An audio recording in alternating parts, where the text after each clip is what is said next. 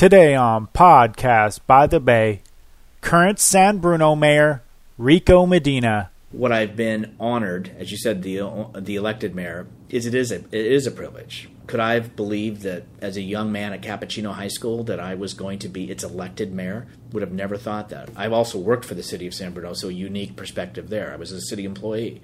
So I get it. I know what it's like to be in the trenches, and I know what it's like to take a salary freeze. Discussing all things regarding San Bruno and his vision for the future to come.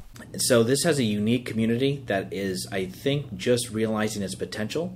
I want to hopefully bring us together, and it's not about where I live, what street I'm on, whether I'm on the east side of El Camino, the west side, or in the hills, that it becomes a community. It really is what it always has been. We have faced crisis, and we always come and we get through them. Whether it was the explosion, the YouTube shooting, this community has resilience and courage that make me an honor and very proud man to have lived here, to call it home, and to be its elected mayor.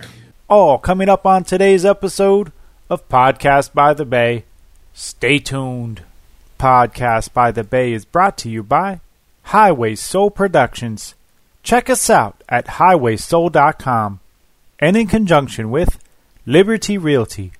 Liberty Realty, serving the peninsula and surrounding areas since 1986 for all your real estate needs. www.liberty-realtyinvestments.com. Remember to subscribe and download our podcast on iTunes, Stitcher, or wherever you get your podcast. You can contact Podcast by the Bay by their email at podcastbythebay@gmail.com. And now, another Podcast by the Bay.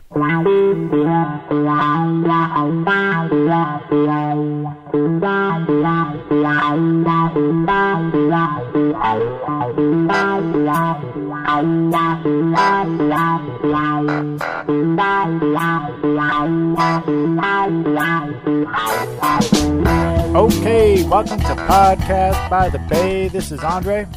And this is Patrick. And welcome to another rendition of Podcast by the Bay.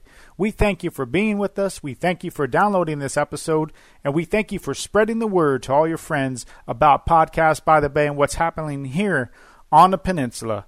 And so today, we're going to get back to our Mayor on the Peninsula series.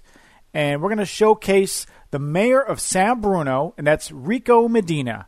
And so, Patrick, you got to meet Rico. You got to go down to City Hall down there. So tell us about Rico and tell the listeners about San Bruno. Well, let's start out with San Bruno. I lived in San Bruno. It was my second apartment after moving out of my house in Daly City, and I found out where the sun shined. This was on Whitman Way, right next to what otherwise is known as Shelter Creek, which is condos. San Bruno was incorporated in 1914. The population in 2010 was around 41,000. It's probably about 45,000.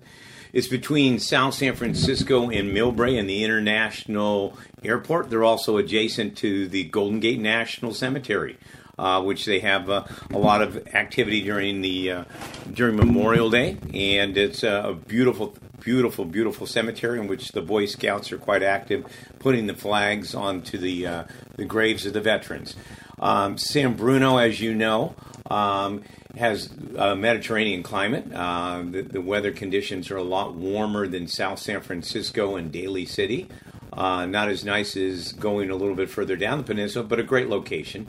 As you know, that they have locations there for BART, the BART connection. They've got a lot of new development happening. I feel very honored to have the opportunity to interview Rico Medina, and I have to tell you, it was very challenging to meet with him. He has an extremely good staff. They wanted to know the questions I was going to ask Rico. Rico was very, very, very well prepared. Rico is also familiar. I'm a Lions president of Foster City Lions. He was at the dinner for one of the installation of some of the Lion presidents. Rico was very candid. He was a local person. I mean, his heart opened up to me. Rico remembers back when he was in high school at Cappuccino High School, and I asked him how he got into public service, and he said he was working on a project for a young gal named Stephanie Hargrove, who needed a bone marrow transplant, and his class raised $10,000. And boy, did the door open. I was a JC president at that time in San Mateo, and I just started real estate, and it was in the 80s. And a gentleman named Tom Papageorge, who was a roommate with me, was very active in the JCs. He was president. He brought before our club to do a march or a walk for Stephanie Hargrove to help raise money. So little did I know, the beginning of meeting Rico was way back in the 1980s when he was in a senior at Cappuccino raising money to raise money for Stephanie Hargrove for a bone marrow transplant. It was a nice walk. We did a walk with the JCs. He did a walk with the high school kids. They raised over $10,000. He was hooked. He wanted to make a difference in people's lives. Stephanie Hargrove needed a bone marrow transplant. Her parents didn't have adequate insurance.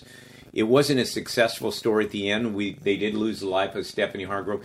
But it's how we brought Rico into the picture and how Rico is giving back to the community. Rico works in the area. He works in San Bruno. He also started out working for the city of San Bruno in the capacity of personal service and also working with the different departments. He also works for a plumbing company, and he kind of manages that plumbing company. He was elected to city council in 2005. He worked with Mayor John Ruane. He also worked diligently during the fire. If you can recall, Andre, we had a fire that caused quite a few deaths and also burned quite a few houses right off Skyline in San Bruno. Now we have an endowment fund.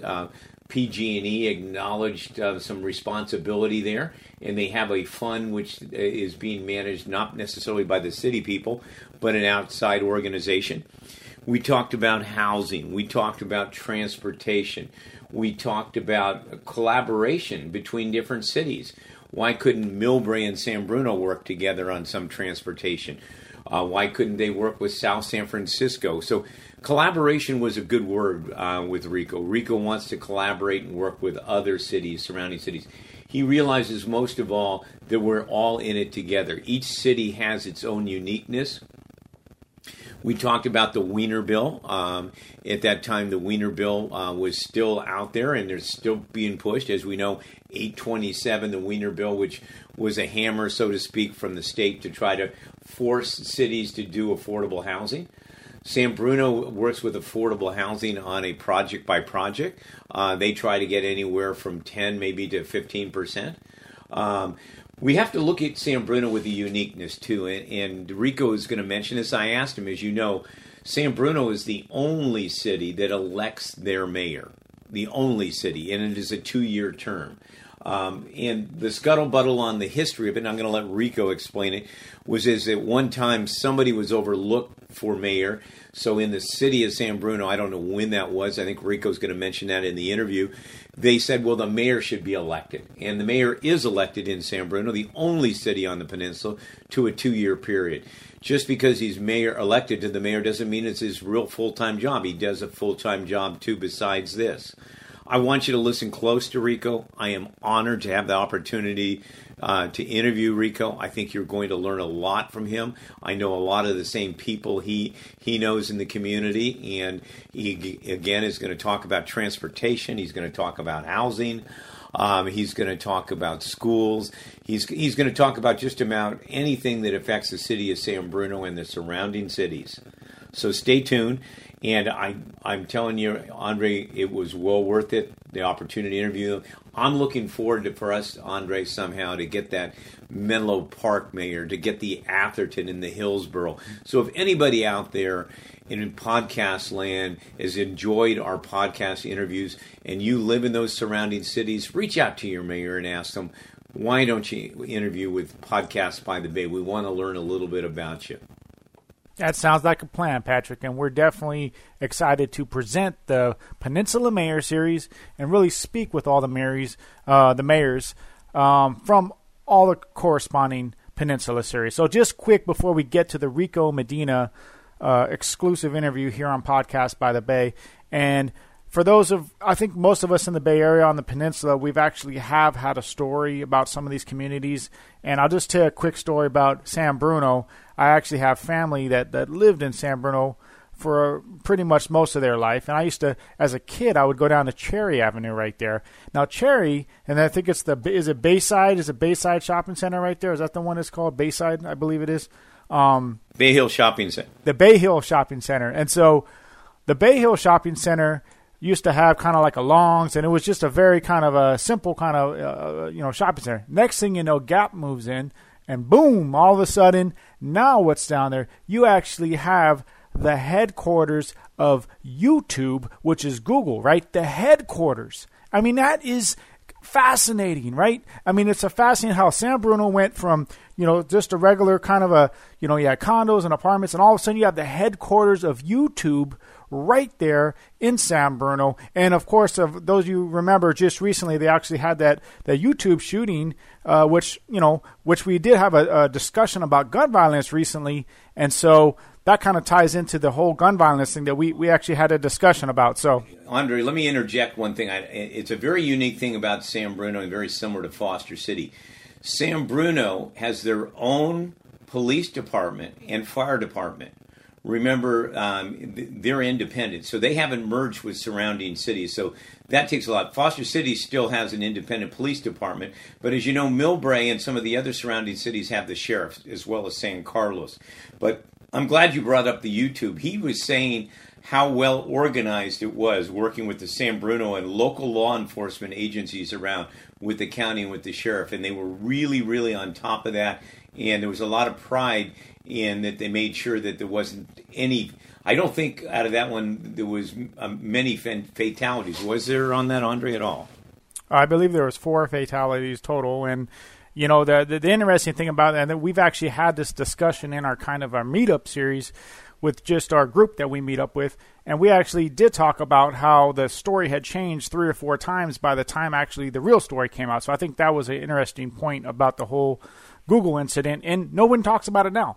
We haven't heard a story about it, and that's a big news in my opinion. So anyways, I'm glad that the police department and really the local law enforcement were really right there. They really handled the situation. It was well presented. It was interesting to see the police chief speak right after the incident. So I think, that incident was, it just kind of highlighted really that, YouTube's right there in San Bruno. And the other thing I want to point out about San Bruno is we also have Skyline College. And that's something we don't talk enough about really, our community colleges and really some of our, the importance and the significance. I went to Skyline. For probably, I think, 4 years, 3-4 years. And I got to say, it was one of my best experiences in all my colleges I went to. I really enjoyed Skyline. So with that, I think we're going to go ahead and get to the Rico Medina interview here at Podcast by the Bay. And if you have any questions, you have any feedback, please reach out to us at podcastbythebay@gmail.com. You can always follow us at Twitter, and that's at Podcast by the Bay, or on Facebook, facebook.com/podcastbythebay. So with that, signing off, this is Andre. And this is Patrick. And we'll catch you on the next time of Podcast by the Bay. Stay tuned. Welcome to Podcast by the Bay. It is Friday, and it's before the Memorial Day weekend. Or is it the Labor Day weekend? Which one? Memorial. Memorial Day. I wanted to make sure that we had it right. We have the honor of interviewing Rico Medina. He is the current mayor in San Bruno. Welcome to Podcast by the Bay, Rico. Thank you, Patrick. Nice to be here. Thanks for taking your valuable time out of your hard work that you're putting in for the public service. If you could let the people in podcast land know how long have you lived in San Bruno, and what do you do besides being mayor here in the city of San Bruno? Fair question. So for myself, I've lived in San Bruno my entire life. So as a young person, as you know, it's always we speak about leaving and moving away somewhere that has more to do. But I've ended up living here. My grandparents moved here. My parents lived here, and I live here. So I've been privileged enough to see the evolution and growth of our community. But I have lived here my entire life, gone to Cappuccino Local High School. As far as what else I do, for us, as you know, on the Mayor and City Council, we have regular jobs. So I work Monday through Friday, just like my community does, a working class community, and work over in the city of San Mateo for a plumbing company. And that's what I do during the day. And then obviously am able, thanks to my employer, to be able to take the time I need in order to serve the residents of San Bruno. Well, how'd you get in politics, Rico? That's that's a big question. And was there somebody that inspired you to say, "Hey, I want to make a difference in my community"? I think where it started was at my high school level. We had a leadership class that was taught by Mr. Devin Chenzi, who's still a resident of San Bruno, was at my installation as mayor. Always great to have that available to me as a resource. It taught me back then, when I got involved in being appointed to a committee by the city council back when I was a sophomore at Cappuccino, about being engaged, and it was the Crime Prevention Committee. But what also took root was a fundraising effort done for a young 4-year-old, Stephanie Hargrove, who had bone marrow cancer. Well, I've got to share something with you about this, Stephanie. I was in the JCs at the time, and my president at that time was a personal friend of mine, was Tom Papa George. We walked for Stephanie Hargrove to raise that money for the bone marrow transplant. Wow. So what a connection, Rico. I had to share that with you, and that goes quite a few years back. It does. Yeah. Small world. Mr. Devin Chenzi, his son was in the nursery school with Stephanie Hargrove, and that's how the connection happened. And so he came to me as student body president and said, "Rico, what would you think if we rally the school together to do this?" Back then, that was not covered under insurance. So really, you had the parents begging for money for an operation to help save their child. So back then, in those days, this school came together. Even we had somebody who flew an airplane, then PSA, Captain Jetlag, back and forth from LA, fundraising dollars for miles, chamber lunches. The school did rallies. We did the walkathon that the nursery school did and supported. And what I saw was a community and a high school bunch of kids come together to do something not about them, but about something greater than them. And I will tell you the worst part of it is after I graduated, she came out of remission, unfortunately, and passed. And I remember going to that funeral with an open casket and balloons there. I've never forgotten it. And consoling their parents, and their parents, though, being so thankful and appreciative of that we did not know her, but that we reached out and embraced them, loved them, and supported them along the way. Well, Rico, you kind of bring it, and I wasn't going to bring this subject up, but it kind of embraces what's currently happening in the country right now. As you notice, a lot of the high school kids around are clamoring around all the tragedies that we've seen, and all Columbine and all the Sandy Hook and all the school incidents too. So I think that feeling of that inspiration to make a difference is coming back with the young people today in high school. Do you see that coming back? I agree, and I think that they are starting to realize that one standing alone may not, but a group and with passion and dedication to a cause, it does. And I did learn that one person can make a difference. My goal has been then and it is now to leave it better than I find it, because this community has done so well for me personally, emotionally, and in my heart and soul. Like the Warriors t-shirt says, strengths in numbers. Absolutely. So, Rico, how long have you been in city government? Did you start on a commission at first? I started on Crime Prevention Committee back as a sophomore in high school when the city council appointed me, and I have been on a committee commissioner board ever since then. Okay, and what year was that? That was sophomore year, so 1981. So you haven't walked away from community service in the government at all? So I have not. Okay. Why don't we just for a couple moments, and I wasn't planning my interview to go this way, but it seems to be going that direction because I want to kind of go through the course of history. San Bruno had an horrific fire in 2010, and PG&E took a lot of accountability for that, and the community galvanized together. How's that going right now? I know you guys have a foundation, and you guys have a board, yes, and they're trying to make some decisions on how to spend the money in a protective way for the things. Why don't you tell the audience, especially some of the people that maybe that's in the back of their memory, it just seems like it was yesterday, and it was 2010, and today's 2018. So give us a little summary there, what's going on. As far as, obviously, it was a PG&E pipeline that on that night at about 6:11 erupted.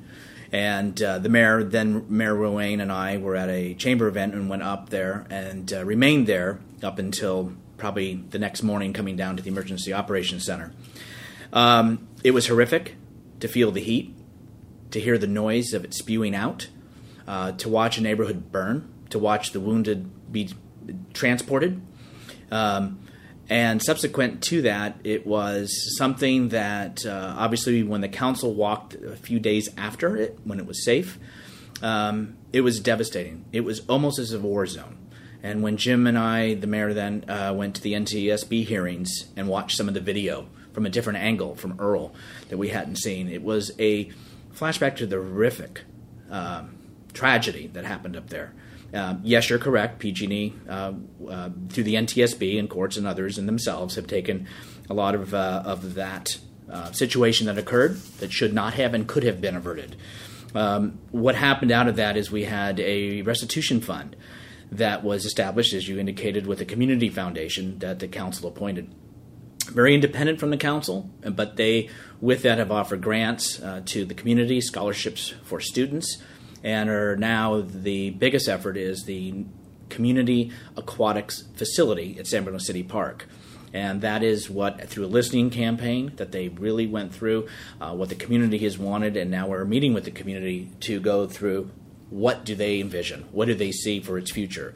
We've always said something good has to come out of this, and that will be something long-lasting beyond my days that will be there to give good to the community that suffered so much. Okay, well, that kind of leads into my next topic. To my understanding, the population in San Bruno is approximately 42,000, maybe pushing 43. We're in a kind of a crisis on housing, so I've got a couple questions for you. One, does San Bruno have any policy as far as a project certain cities do and certain cities don't? Example, in Foster City, we have a 20% requirement of either below market rent or affordable housing. So I'm going to ask a two-part question. One, do you have a percentage based on project? And two, what kind of new developments that you have besides rental units are for either the new buzzword is workforce housing or affordable housing? We'll talk about that a little bit, but I wanted to hear what you had to say and where San Bruno's going with that. Yeah, and that's how every community is facing that. So our arena goal is 1150. We have a remaining of 1042, which needs to be accomplished by 2023. We have a 15% to answer your question. And that is something that is critical. I was just in a meeting this morning with a development just down the street, which will be having meeting that objective. And because obviously we're being pushed through Sacramento, that is saying we need to move faster. So we have been doing housing. We've approved a project that is up at Skyline College that there will be housing, but there also is going to be faculty housing for the community college district as they have at CSM and Kenyatta. So that will be there and available. So the community continues to have development more than it has seen. It's now maybe come to our time. There's a lot of development going on. Some people think too fast in some cities. Ours is a little slower, but it's about bringing in buy-in from our community and making sure all stakeholders are at the table. But yes, so we are still addressing that, and our projects are required to have that. Okay, so I want to extract. So you're saying you have a 15% requirement? Yes. Okay. Are you guys doing? A lot of the cities now have gotten out of the funding of it and put their money into HART. Are you guys working with HART too, or are you guys still doing your own type of funding for first-time home buyers or below-market rent? We're doing our own. You're doing your own? Yes, sir. Okay. A lot of the cities collectively are starting to do that. Now, I don't know whether that's good or whether it's bad. I know that what happened in the last crash of the real estate market and the economy, some of the cities lost some of that first-time affordable housing because it went to foreclosure.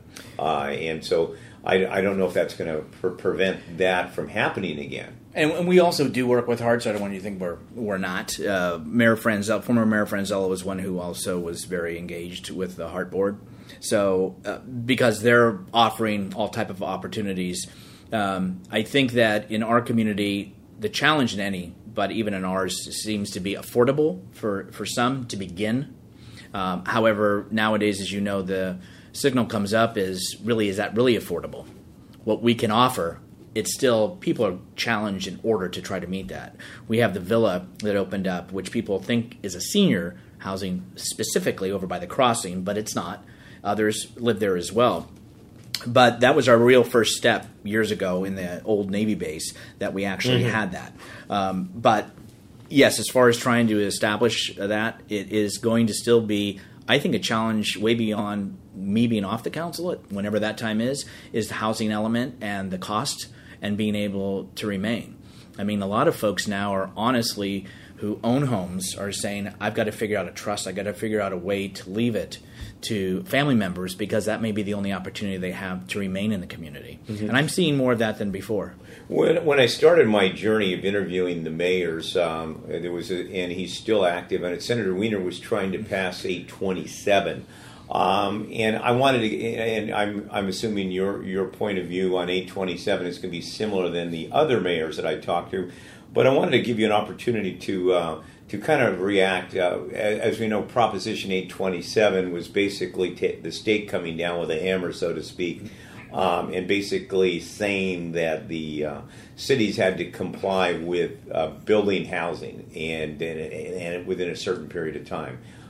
Maybe the idea that we have a shortage of housing still is a debatable issue, and we won't debate that today in our interview. What's your feelings on regionalization? The state coming in and saying, San Bruno, you're going to have to put 20% affordable housing in. You're going to have to do it by the year 2025. What do you think? I share what you've probably heard from my other colleagues, and I was up at the Progress Seminar where State Senator Wiener was on a panel. And I will say that he took it well, as he heard from my colleagues. And it is a part about being a partner. So a lot of our colleagues in Sacramento have been council members. Ms. Scott Wiener obviously comes from San Francisco. And there may be that passion and the drive to do what's right, but it's about being collective. We're here at the grassroots where it starts. We're at the bottom. We understand it because we are connected to our community. And when they want to help us, like with redevelopment, but then take it away during a budget crisis, and then they want to impose some other restrictions and give us very little latitude or flexibility, it doesn't allow us to do our job to represent our constituents in the best possible way. We know our communities. Not everybody fits in the same puzzle piece, and we have to be working together to find solutions. I agree with that, but to have them just mandated and again not given the tools, that I do not agree with. Okay, and let's go back to a couple of things that you brought. Recently in San Bruno, and correct me, there's a couple of schools that have closed. Has there been any talk of taking those schools and maybe making them workforce housing? The buzzword, and it's probably going to spread to San Bruno. I heard it in Foster City first. Maybe that's because I live there. We have the Ceres Regis project, which is currently zoned for commercial and retail. The developer of the project has come back to the City Council and the Planning Commission, and they've come back and said, we would like to partner up and do a workforce housing where the developer would do so much of the development of the housing and we would get it below market, and then the city would be able to use that. I think the units were about 14 out of maybe a 70-unit project, and 2 of them would be probably subsidized housing. Another 12 of them would be workforce housing, which could be for first responders, could be for police, could be for teachers. We're still trying to work on that wording, and there's no defined thing. Is that word come across the council's agenda yet, talking about developing workforce housing with the city? No, the San Bruno Park School District, which is a separate elected body, has gone through the 7-11 process and deemed that El Crystal Elementary, Rolling Wood Elementary, and also where the school district, Hesselgren, is located, are surplus. El Crystal, within days, will be closing. It's long history. And then the plan in a couple years is Rolling Wood Elementary is next. So that has just started. That process about reaching out to the entities to see if they're interested in that.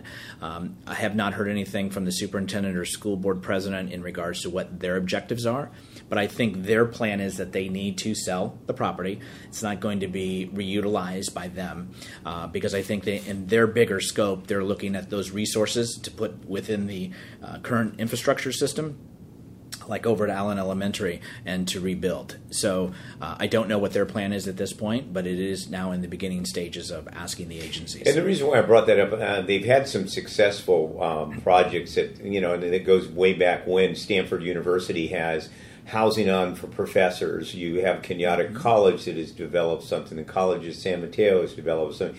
So we're starting to hear the word campus housing. Is there any opinion in your thought process that campus housing could be adaptable for workforce housing?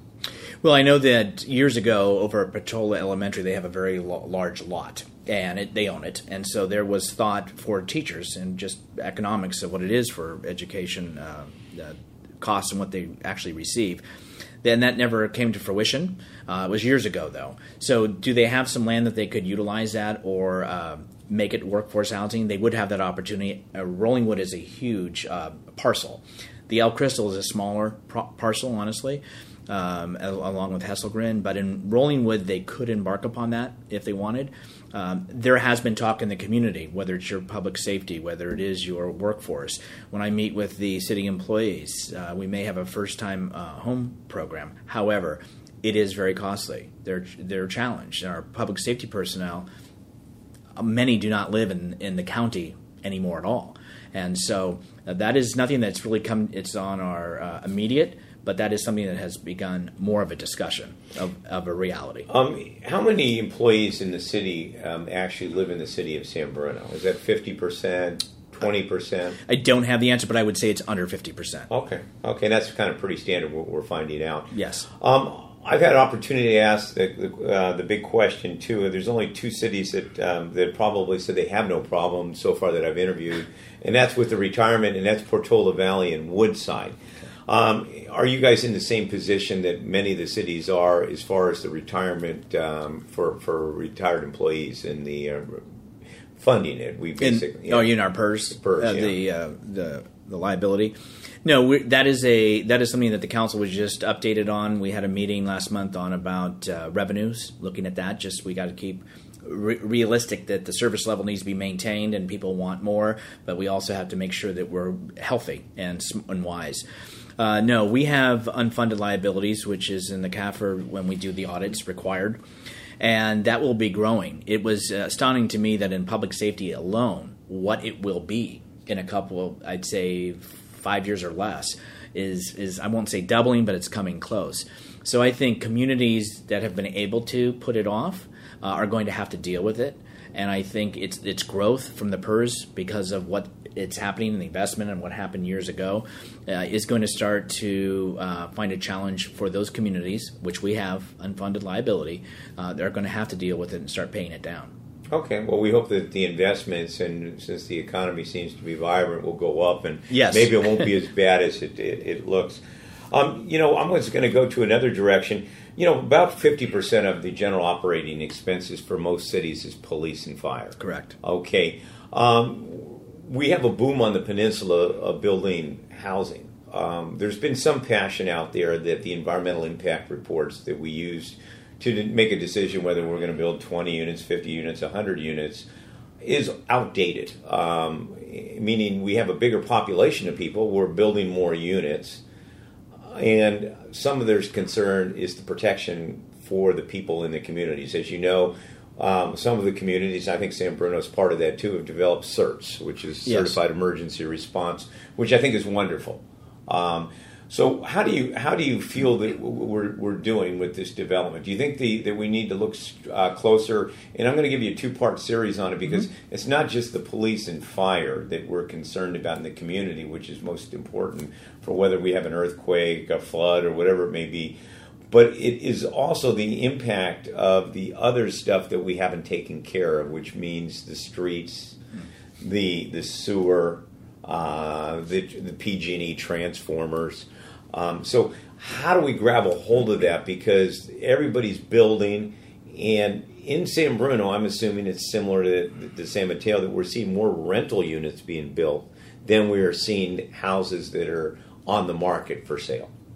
I think you're right as far as more are renting. You're absolutely correct. I mean, the Skyline College, there is going to be housing, homes, in addition to the faculty housing.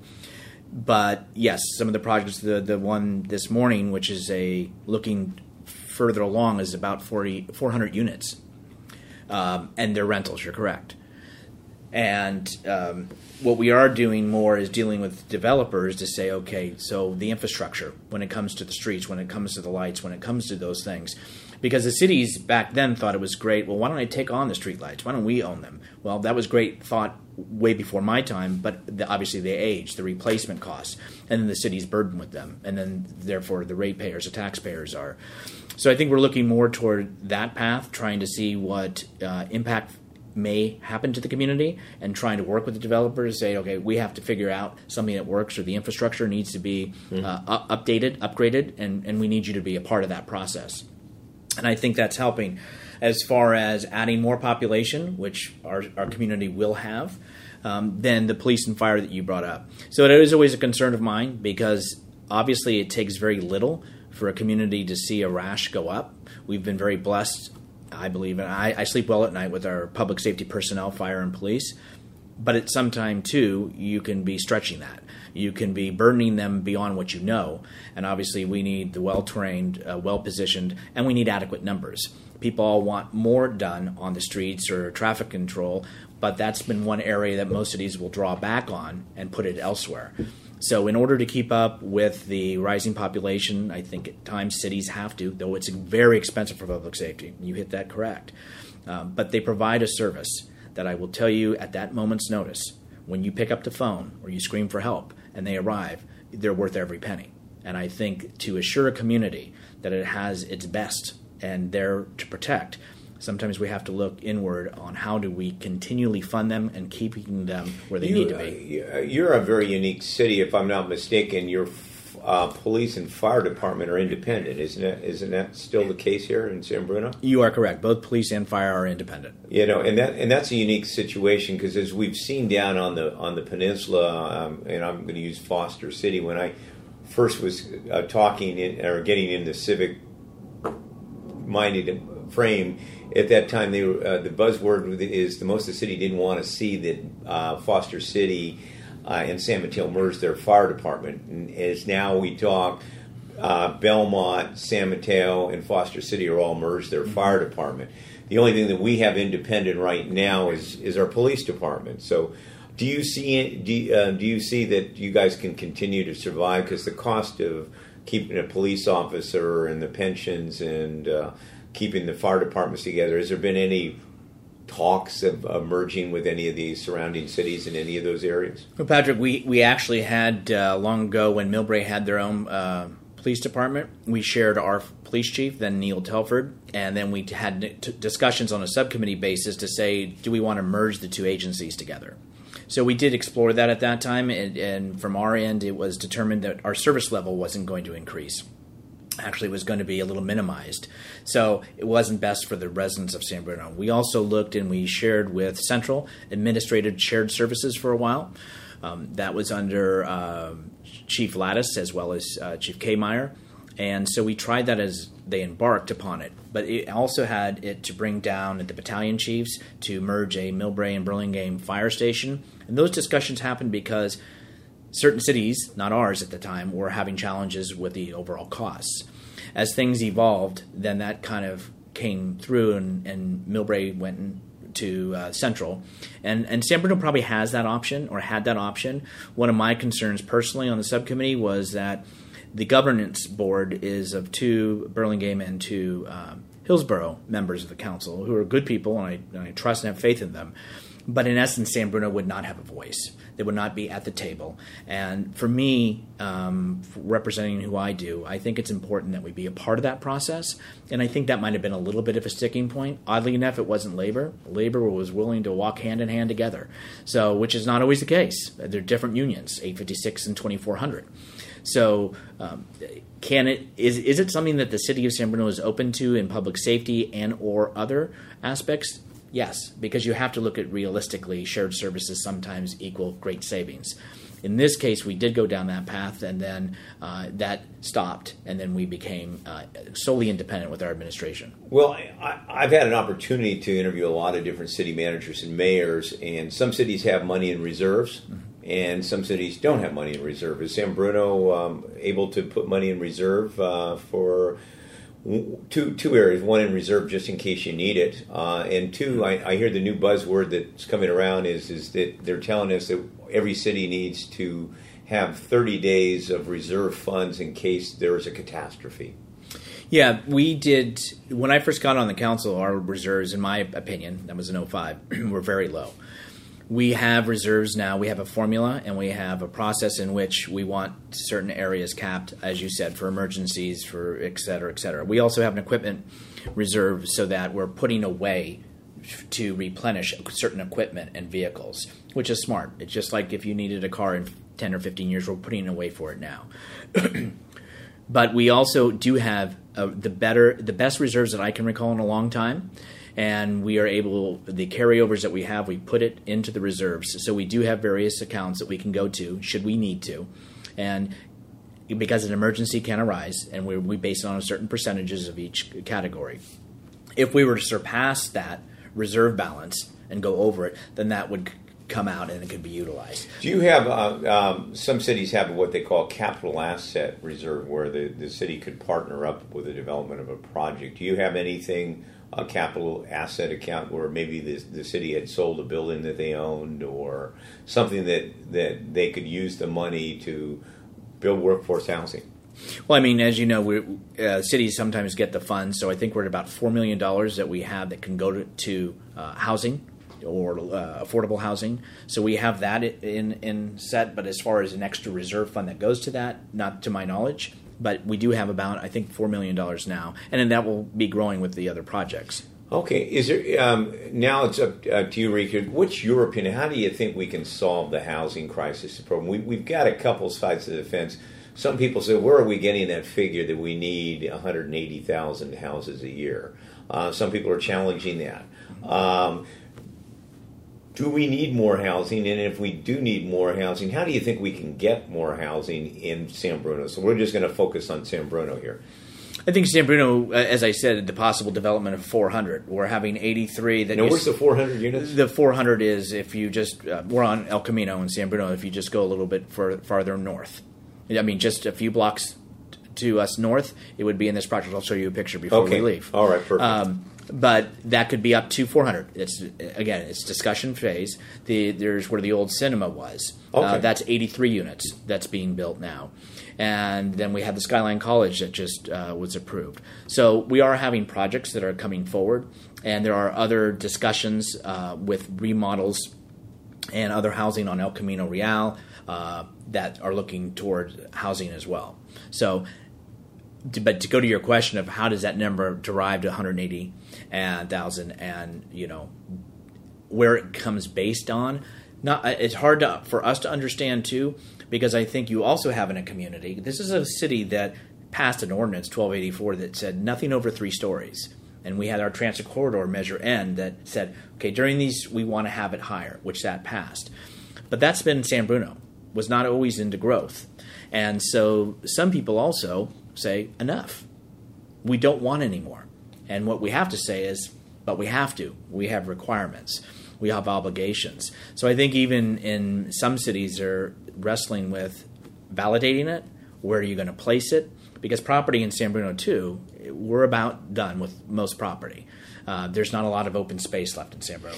Well, I challenged in about 20 years ago, and we were or maybe 15 years ago, we were in a pretty deep recession, and I sat and talked to the Board of Supervisors, and I also asked the mayors. We have a lot of property in the state and in the county. There's surplus land that is basically not being used, and I would encourage you or any mayor or any supervisor to call on the state officials to find out where is this surplus land that's not being used, because I think it is all the taxpayers thing, and it would be my guess, and I could be wrong, that a lot of it is near the traffic corridor areas of the unincorporated area, so probably could be used as corridor transportation house, but it's just an opinion. I know, as you know, when we went through this last little debacle, the county of San Mateo court system, we no longer own the building. It went back to the state, and we're tenants now. So I'd sure like to know where that surplus land is, because the thing is, and me being in real estate for 38 years, it's where is the land? We don't have it. And you bring up an excellent point. Near where I work, near North Amplet, there is a courthouse that sits there, and it has sat there. And I've worked here almost 6 years, and it has sat there chained, so you can't park in it. It sits there. It's still maintained. However, it has been there for that duration. So therefore, what are we going to do with it? And to let it sit, it does no one any good. Is it going to be reused for a courthouse? I would probably say I can win this bet. It will not. So to have it sit there when there's options and opportunity, then that's what we have to look at. And that's when we talked earlier when you asked me about let's sit at the table, let's talk about what we can do and have opportunities and solutions. But just to have it mandated from the state when there's opportunities with land that can be developed. Well, I know you know the mayor in San Mateo, so yes, I Rick. Reach out to Rick. I know he'd be open to it. Okay. You know, that would be good. The other thing that that we like to see is which we're having a challenge in is transportation. Transportation and traffic is just as bad as the housing issue that we have on the peninsula. So what is San Bruno doing about it? And how do you think we can start to work in a more efficient way with the really lack of a transit district, number one? And the only thing that we have that we're proud of in the county is a Clipper card. And I know we were fortunate enough in San Bruno to have the BART. I'm going to encourage you to listen to Dave Tanner, who is a former mayor and council. He's a current council person in Woodside. He has a proposed project that he's going around to every city. And his project is going to start here in San Bruno, and it's going to be basically it'll be a monorail system. It'll be very similar to the Japanese or the German or whatever it is. And his concept is to hook 380 up, and the monorail aspect would drop off to all those cities: Fresno, Martinez, Gilroy, all of those important ones, where it could probably relieve quite a bit of the traffic because the people could get in and out and buy houses too. So I don't know if you know Dave Tanner. I know he's, yes. Yeah, we're going to release a podcast on him pretty quickly. He's currently engaging in trying to get a meeting with most of the city council people. He's got a video, and we should be having the video shortly because he had to change the name of it. I don't know what the current name is.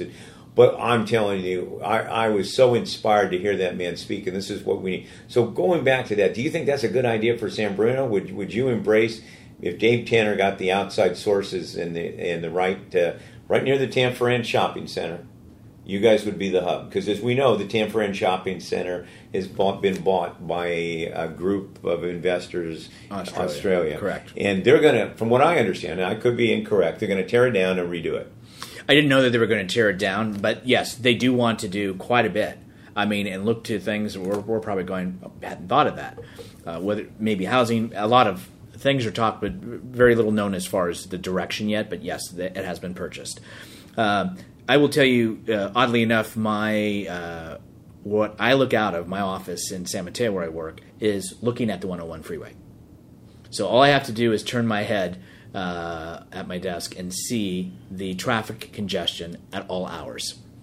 And even with that discussion about what to do with the 101, there's, do you expand it? Do you not? Do you have it a toll? Do you have it just, et cetera? It has become an element that why developments aren't wanted in communities is because of the traffic aspect of it. And so that's what we're trying to address about with the transit corridor plan in San Bruno. There was a time that the community long ago was saying, why are we having BART? Now, I think everybody's feeling blessed that we have a station here. And I know if I have to go to the city for something, a business or council, I take BART. So if I have to go to ABAG, I'm on BART. And I think I have even, I'm not the young guy anymore, but, people I have a friend who has a work meeting, he's taking the train south. So I think people want to have those options and opportunities, and we are behind the times when it comes to other nations. You can have people that come back from and say, oh my God, that was so easy, that was great. And we don't have that. And it is getting worse. And I can tell you, for a man who travels 101, in the morning and sees it out his window 5 days a week, it has gotten to a point that if we don't start taking some steps and some people coming outside the box and finding options and solutions, it is going to get worse. And we're going to find ourselves in situations. Friday is a great day to travel, but as we found out in the seminar, employers can offer that, and they all offer it on Friday. It doesn't help Monday through Thursday. So we have to be collaborative and say, well, maybe this agency or this tech firm says you go Tuesdays, just so we balance the flow of traffic. Those are little things we can do just in talk rather than even have to build. So we need to look to everything. So with that said, would you think that I had an opportunity to interview Carl Gardino with the Silicon Valley leadership, and he's pushing Regional Measure 3, which is the 9 Bay Area counties. In my understanding, is to expand the Caltrain so that it could relieve almost maybe anywhere from 15 to 20% of the traffic. Are you familiar with Regional Measure 3? I am. Okay. I have some familiarity with it, and on the Caltrain, only because I've heard reports when it comes to even the bikes on the trains, they're at capacity. They really are trying to look for that. Ridership has gone up, where at Samtrams it hasn't. But on our train system, I hear it's even with the bikes, it's at capacity, which tells you it's working. And it tells you if it's full, then we need to actually expand. We need to do something, because obviously if we're turning people away, that doesn't help you. And it's always that last mile. So if you can take the bike to the train station, that's that last mile, and get off and get to work. That's what you also need to have. So we have to encourage that. Well, my kind of passion was to see a monorail system all the way down El Camino. And which would drop off next to the trains and the buses. Seamus Murphy is the communication director for BART Caltrains, and I had a exclusive interview with him and talking about it. And a couple of things: the Samtrams ridership is down, and I said, "Well, why is it down?" And he kind of gave me a real frank answer, and he said, "Well, it's only for the poor people and the handicapped." He says, people don't want to ride the train. Now, I don't know if that's completely true, but I can imagine with the young people that are coming in that those buses are a lot nicer to ride when they've got nice air conditioning, Wi-Fi, and snacks on it, than for them to find a Caltrain bus or Samtrams bus to get them to work. So do you think we need to see a collaboration of a transit district? As you know, each of the cities, we have a transportation committee, but we act in other words, BART's fighting for the same tax dollar, Samtrams is fighting for the same tax dollar. All of the transportation are fighting for that same federal and state tax dollar, which is based upon ridership. We even saw that crisis a few years back where it appeared that someone had cheated on the transit system, and I won't mention where and when it happened, so that they could get certain funding. Do you think we need to have a transit district that is a collaboration of all of them together? I do. I think that it is almost essential nowadays. I mean, there's no real boundaries, meaning San Bruno or Millbrae or South City. It affects us all in one big county. So putting everybody at the table, having a collaboration and a vision and a plan, I think is more effective, because it's not different agencies. And I deal with the Transportation Authority, but you're right. You have different bodies that are sitting, but we're all trying to do the same thing and complement each other in various ways. So maybe it would, shall we say, streamline the process, and maybe we then have a collective outreach rather than each body trying to push what they believe is best. And I'm not saying it's not, but I think it also is, I don't want to say it's bureaucracy, but it can be more effective, I think, and efficient if you have a district-type element. Well, we're seeing the blessings and the punishment, too, from having all the success we're having. We got the Facebook, we got the Apple, we got the Google. And I've got to compliment your Facebook and your Google and Microsoft, because they're bringing money to the table, and they want to help with the infrastructure. In San Bruno, do you have any of those companies that are partnering? South San Francisco has Genentech. Do you have a company out here that you guys have called on to either work with housing or transportation? Well, we have YouTube that obviously we have here in San Bruno, which is expanding. And they have purchased some of the properties and are looking to a large campus. And it is going to increase the number, and so we are looking to them as how are we going to get them in and out? What is the most effective and efficient way? Obviously, they have buses. They have other options that they give their staff. And so we are now sitting as they want to go forward on their project eventually, and they've refurbished some of the buildings, is how we're going to deal with the hundreds that it's going to be added to our community. And that is a major concern. It's in an area of our town that is best suited. It's an office facility. So that's what it is for. But it is quite a bit for the city, and we've had to make some modifications, which they have funded, pedestrian safety and other aspects that they're coming forward. And they're being good neighbors as far as teaming up with the school districts and seeing what they can do for the community. So those are things that, yes, we will be talking and reaching out because they know it's an impact to us. And that in the early stage, that's being communicated that we need to work with this. Well, that's excellent. Excellent. You know, you're in a unique position on the peninsula as a mayor because your mayor term is 3 years.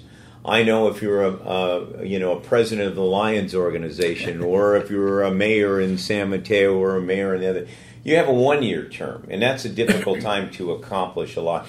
So for the listeners, tell us your vision in your 3 years, and tell us a little background because you're one of the only elected. You are the only elected mayor in the San Mateo County, and I heard a little bit of a history on that. Why don't you tell the audience how that happened? Okay, let's see if we heard the same story. So it was way before my time. My understanding is that there was the rotation process like in every other city, and there was somebody who could have been in the rotation process and was skipped. And when that occurred, it caused an outcry in the community. And so, therefore, it went to the ballot. And the people decided that the mayor would be directly elected for a 2-year term, and this 4 city council members would be elected to 4-year terms. So what that did is 2 things. It gave you the directly elected mayor, and it gave you that every 2 years, a majority of the council's up and can change the directions of the community if they were dissatisfied with what we were doing. And that's what embarked. The reason I'm 3 years is because we have to get to the even years. Well, you know what is unique about that? You know, I've gone through all of the cities, and, you know, the mayor, to some is just a figurehead. But it appears in San Bruno, because of the elected process here and the way that you've designed it, it probably, if that was incorporated in other cities, we wouldn't have had a lot of the problems we had with the rotation of the mayors, which is quite humorous. But I'm just sharing with that. I know you've read the newspaper. Whether we're not going to mention any towns in particular, but sometimes the rotation of the mayor doesn't always work, and to be elected is an honor. So, in behalf of Podcast by the Bay, I want to, before I close, I want to. You've got a few more years. What do you want to walk away knowing that you help accomplish, or something that you put your foot down and the foot's going to go forward into a new direction for the city of San Bruno? Well, for me and for my colleagues on the city council, this first year is busy. We have the first appointed city clerk that we'll be getting next month. We've always had it elected. The vote changed that. The clerk will be reporting to the council, and after leaving here, I'm going to sign the agreement that the council voted on Tuesday, her contract, and she will begin. We also are recruiting for a city manager, and so we are in that process. We're actually having a meeting on Friday at 5 o'clock with the council to discuss negotiations. We also are having our upcoming budget and study session that we want to make sure we've got revenues and we've got a balanced budget and we can move forward. Those are the first 6 months immediate, and it sounds minor, but actually it takes a lot of time. But we've also gone further out to talk about homeless. We've gone further out to talk to the community about the recreation aquatics. So one of the big things I'd like to see done is I'd like to see the recreation and aquatics program be a successful element that this community sees as a pride and a jewel, as we've had the senior center. It also is that our objective is by the end of this year to have the Glenview Crestmore area where the explosion happened concluded, with the parks built, the roads paved, and everything done. And that is something that it's time. This September will be 8 years, and the community, the neighborhood is ready to have their neighborhood back. And so I want to see that happen. Those are some fundamental things, but it also is trying to continue to meet with the development aspects. We just had a presentation Tuesday of a lot of possibilities and options that are coming forward. Maybe a lot for the community to handle all at once. And I think also we're trying to be smart and wise with it. We're trying to be more collaborative and responsive to our community. And so my goal and objective this year are, again, hopefully getting the neighborhood back to the community, is getting a city manager on board, getting our city clerk on board. We have some department head vacancies. And I think we've been a collaborative council thus far with some good guidance from our past colleagues. And really what I've been honored, as you said, the elected mayor, is it is a privilege. Could I have believed that as a young man at Cappuccino High School that I was going to be its elected mayor? Would have never thought that. I've also worked for the city of San Bruno, so a unique perspective there. I was a city employee. So I get it. I know what it's like to be in the trenches. And I know what it's like to take a salary freeze. So I haven't lost that connection, and I want to keep that. And I know, I've been blessed to have it, and I know that we talked about Memorial Weekend. I've been asked to speak tomorrow at the cemetery, and I'll be there Monday. So this has a unique community that is, I think, just realizing its potential. I want to hopefully bring us together, and it's not about where I live, what street I'm on, whether I'm on the east side of El Camino, the west side, or in the hills, that it becomes a community. It really is what it always has been. We have faced crisis, and we always come and we get through them. Whether it was the explosion, the YouTube shooting, this community has resilience and courage that make me an honor and very proud man to have lived here, to call it home, and to be its elected mayor. Rico, on behalf of Podcast by the Bay, we want to thank you for taking your time and thank you for being a good public servant. Thanks, Rico. Appreciate it. Have a great weekend. You too.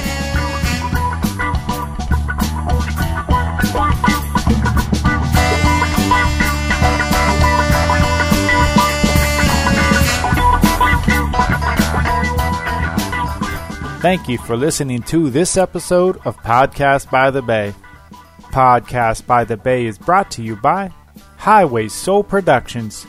Check us out at highwaysoul.com and in conjunction with Liberty Realty.